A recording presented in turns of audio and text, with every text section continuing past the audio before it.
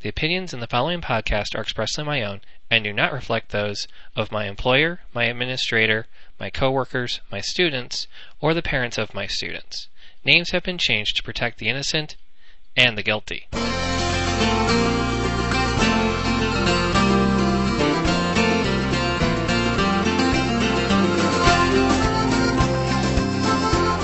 Hey, and welcome back. I'm glad you could join me for another round of Friday Night Pints. Today is March 16th, 2007.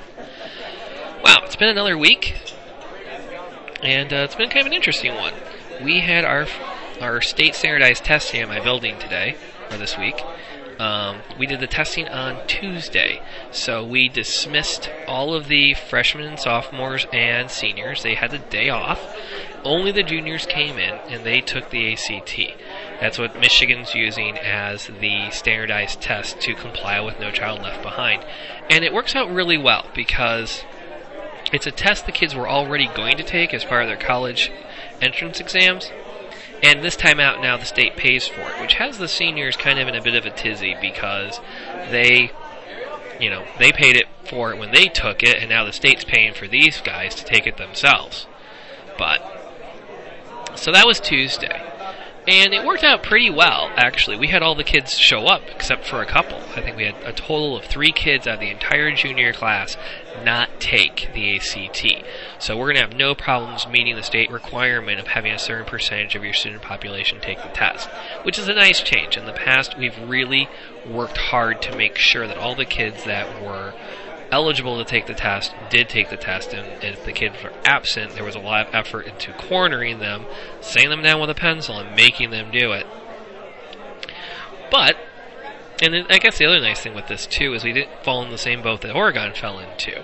I'm not sure how much the news is going around. I mentioned it around the office, and my principal hadn't even heard of this. But the Oregon state tests were all administered online, and they've been doing this for a couple of years now, so it's not completely new. But this year, there was a bit of a glitch in the system, and a lot of the servers were having difficulty staying up and allowing students to completely do the test. Well, this caused more problems because the way it was set up was if a kid didn't finish, they failed, or the scores were lost.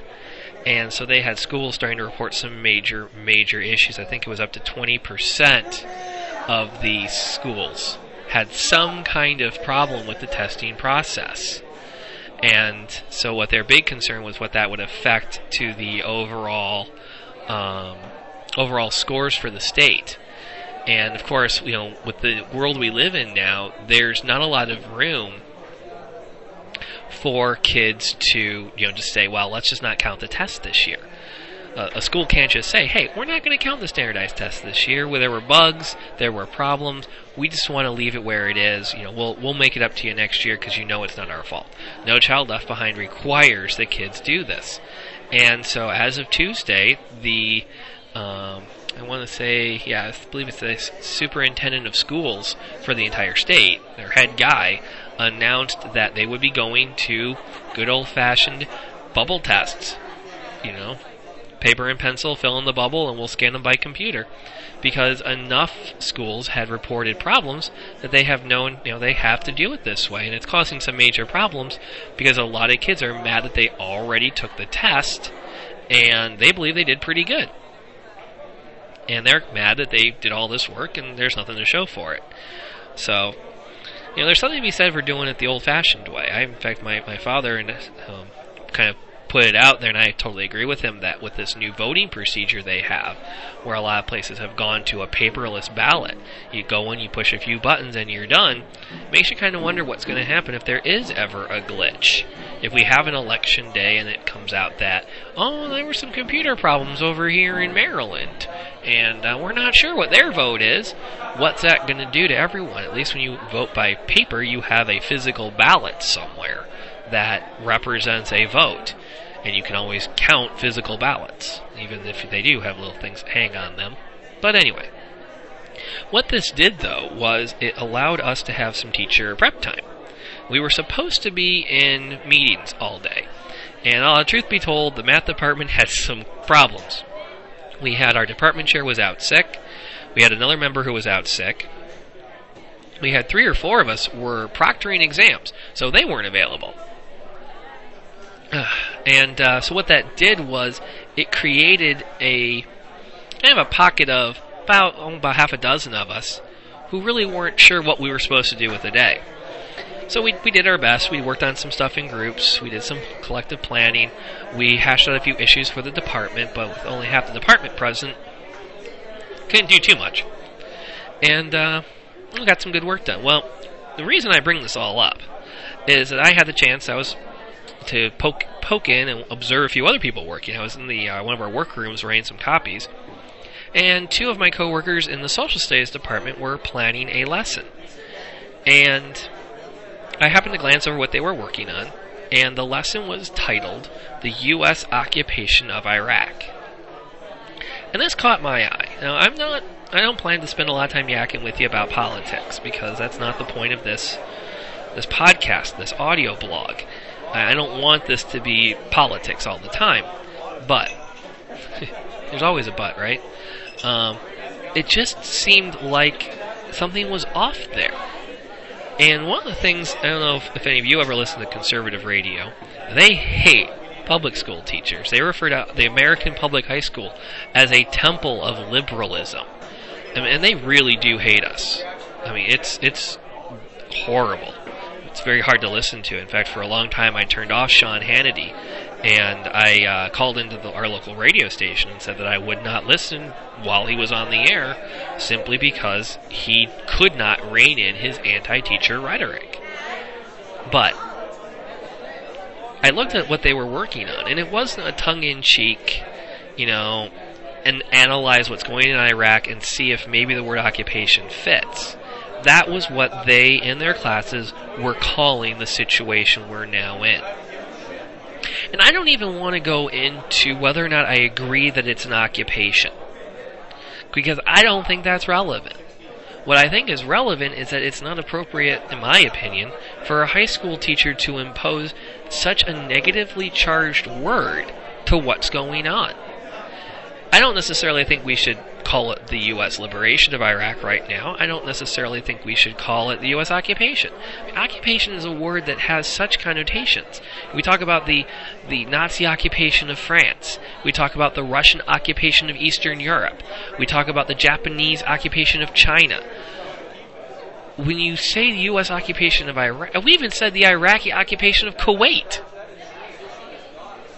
When you say the U.S. occupation of Iraq, there's a very specific connotation that kids walk away with. And it makes me uncomfortable, in all honesty, to think of using that kind of language in a way that would guide students at the high school level to certain preconceived notions, to certain conclusions, before they've really, sat down and thought it through.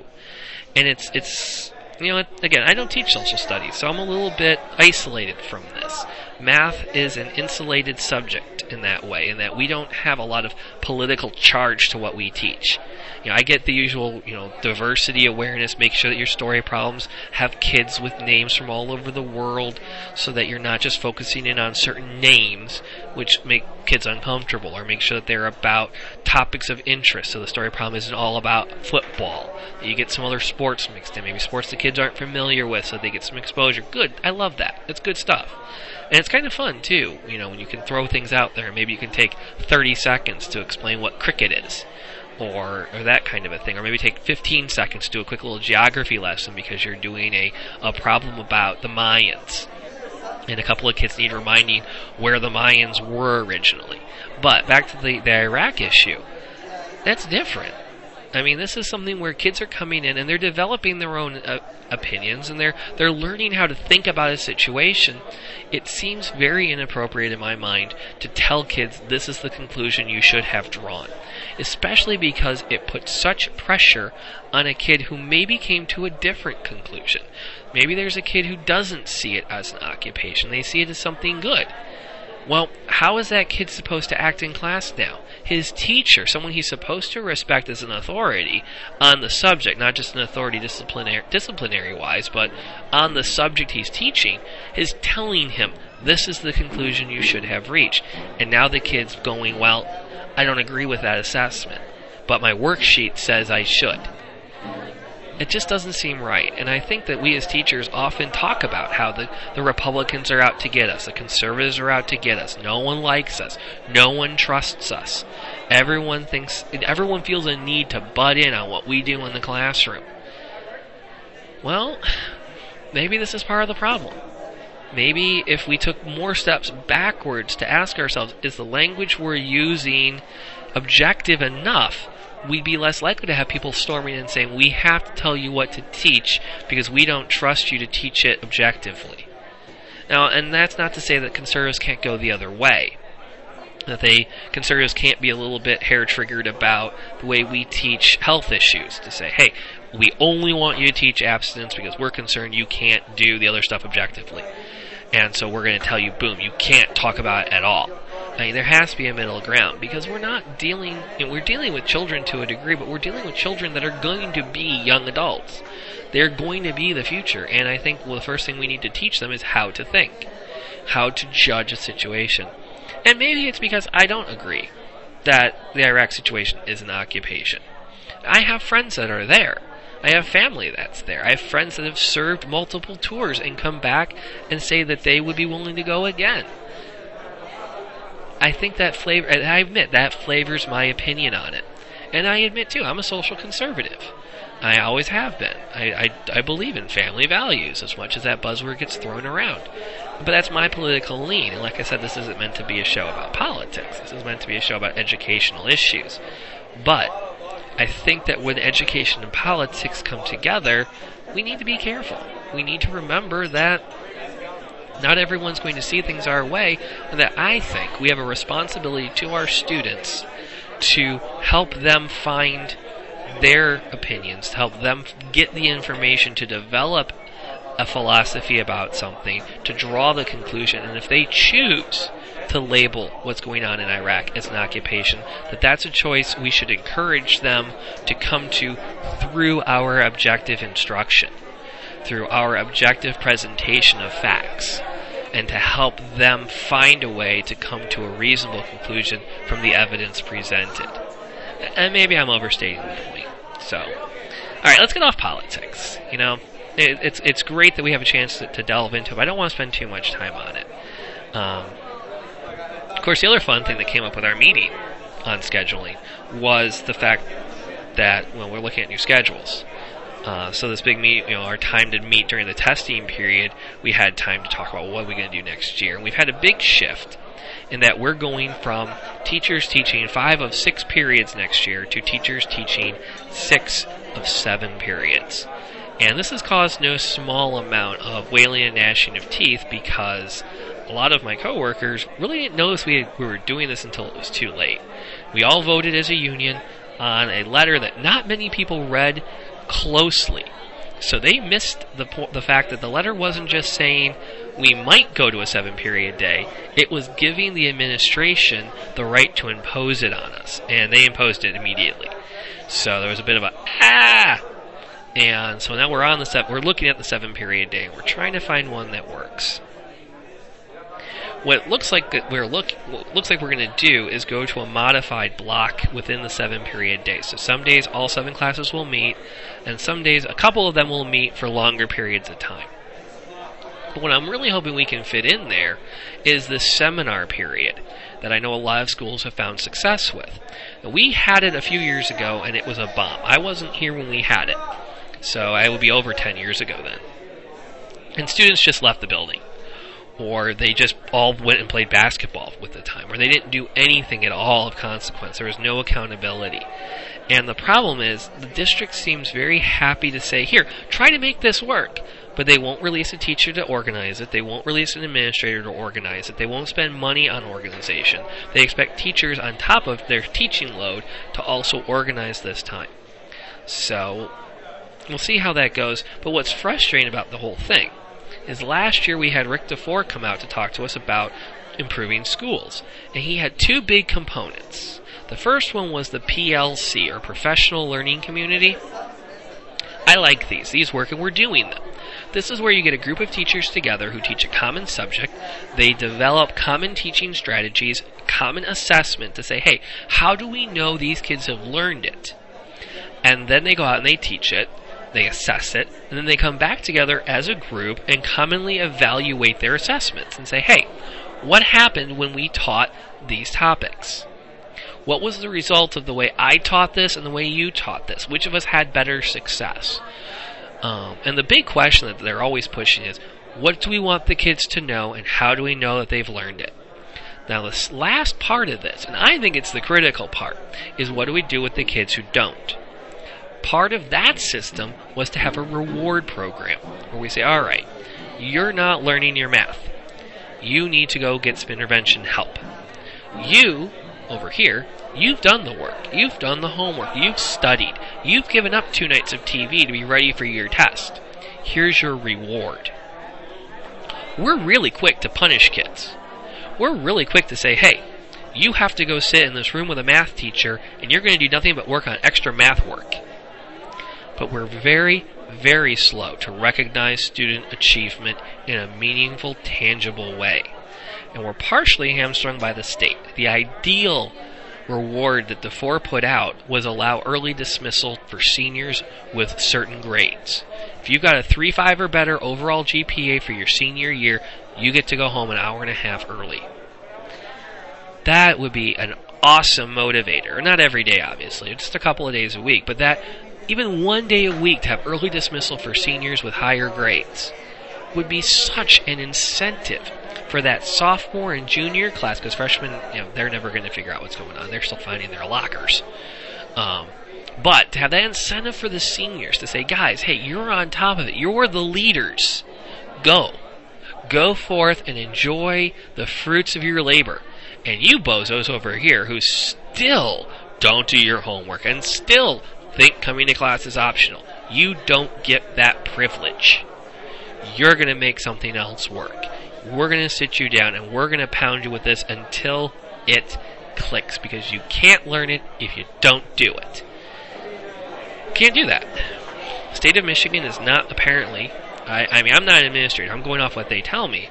The state of Michigan won't count that kind of release as part of our school day, which is such a tragedy, because it's such a powerful tool to be able to get these kids something to reward them for their efforts besides a grade or besides some award ceremony for all the top achievers. But it looks like that component's never going to fit in. They are talking about fitting the PLC time in, which is nice, because what we'll be doing there is possibly starting the day earlier by about 5 minutes, and then ending the day 1 day a week early. So every day we start at 7:30 instead of 7:35, and then on Wednesdays we dismiss the kids at 1:10 instead of 2:10. And what that would do then is teachers would have that extra hour from 1:10 to 2:10 built into their day to get together with their PLC and plan, to go over the tests, to go over the results, to plan the next lesson, to write the next test. And what's nice if we were to adopt this program is it would eliminate all of our continuing education within the district's contract. And we have to do continuing education in Michigan, like most states, on our own. But our district contract has an additional, and I think the state of Michigan even, has additional hours that we have to put in as part of our employment. And this would eliminate all of that, because it would fit all of that additional continuing education as considered part of this PLC work time. And so I'm real excited about that possibility, and there was something that sounds very fun about doing that if we can get the schedule passed. I still hold out for the old 8-period day my high school had. So, we'll kind of see where we end up with that. I liked it, but I don't know if we could do it in this modern environment. It's been a while since I've been out of high school, and they've changed a lot of the rules since then. So, what's that? Are you all set here? Actually, can I just get a cup of coffee? Take cream? Yeah, thanks. I want to talk about journalism for a bit. This podcasting thing is kind of new and it's a bit of a twist. And I mentioned last week with you that I have another podcast for an online game I play called World of Warcraft. And lately, someone posted a top 10 World of Warcraft podcasts. And one of the podcasts that's out there called Wow Radio did not make the top 10. And there was a scathing review of the blog entry stating these top 10, because the top 10 list is going around, everyone's quoting it. And a scathing review from the guy who runs Wow Radio saying, well,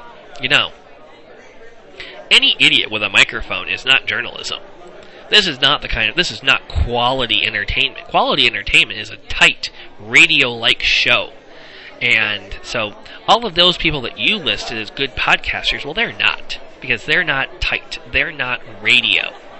And a lot of people responded, not so politely either, about how, well, he was just plugging his own stuff, or not everyone wants to be so stuffy-shirted, or not everyone wants to have a show that's so strict, or so rehearsed, or so dry that it's like listening to network television, or listening to the radio.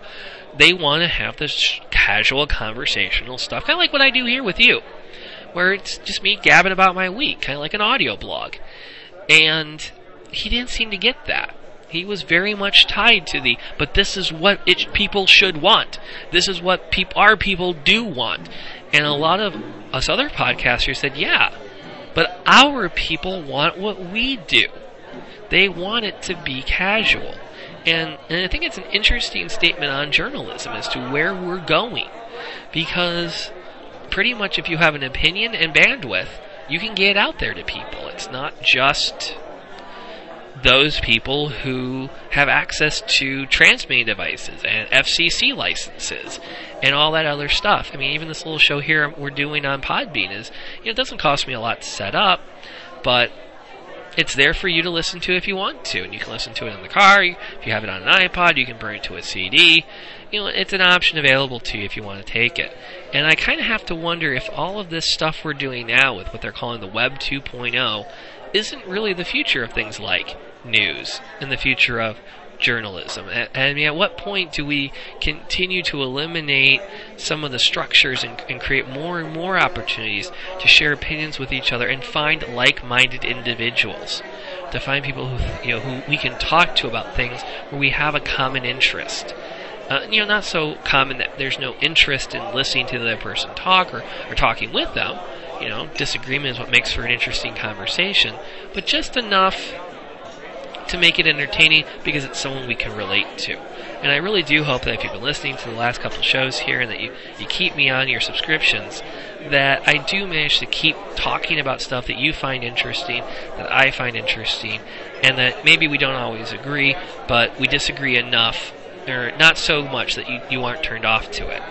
So it just seems like a kind of an interesting twist on it. It kind of seemed a bit germane to the fact that you're even listening to this podcast. I have one other thing on this week I have to share to kind of round things out, and that's we're planning a trip to Cedar Point in my class with my physics group. And I don't know what's happened, but I've got a group of juniors. We have 84 seats on 2 buses. 88 seats, on 2 buses. We have a total of 160 kids eligible to go on this trip because they're taking physics this year. We cannot fill the 2 buses. I don't know what's going on, but it just seems like the fun of going to an amusement park is lost on this generation of kids. Because we're really working to get kids to get the money in to reserve their seats. And it's looking like we're going to cancel one of the buses. And I just don't know what's happened, that magic is gone. But we'll see. Anyway, I think I see my waitress coming back with my coffee. I'm going to actually have her toss it in a to-go cup and take it with me. I really do need to get home. St. Patrick's Day is tomorrow, and I'm going out with my wife tonight to celebrate. We're going to go see one of our favorite Irish bands, Blackthorn, play at local place. So I really do have to get going. But thanks for coming back and listening and enjoying a pint with me here. Drive careful. Make sure you tip the girls well and the guys as well. And drive safe. If you have any comments you want to leave, you can find the show at fnp.podbean.com, Friday Night Pints, so FNP, or drop me an email at fnpteacher@yahoo.com. I'd love to hear from you guys. If you just want to say, hey, I'm listening to the show, I think you have some neat stuff to say, it's kind of fun. Or if you want to drop me an email and say, where do you get off making those kinds of comments? They say any feedback is good feedback. So it'd just be nice to know if there's an audience out there. Either way, I'll be back. See you guys next Friday. We'll have another round. We'll talk about the weekend teaching news, and who knows what the next week will bring. Well, until then, guys, Aaron Go Bra, have a happy St. Patrick's Day, and we'll see you in a week. Come along, you jolly brave boys, there's lots of grog in the jar. We'll plow the briny ocean with the jolly rolling tar.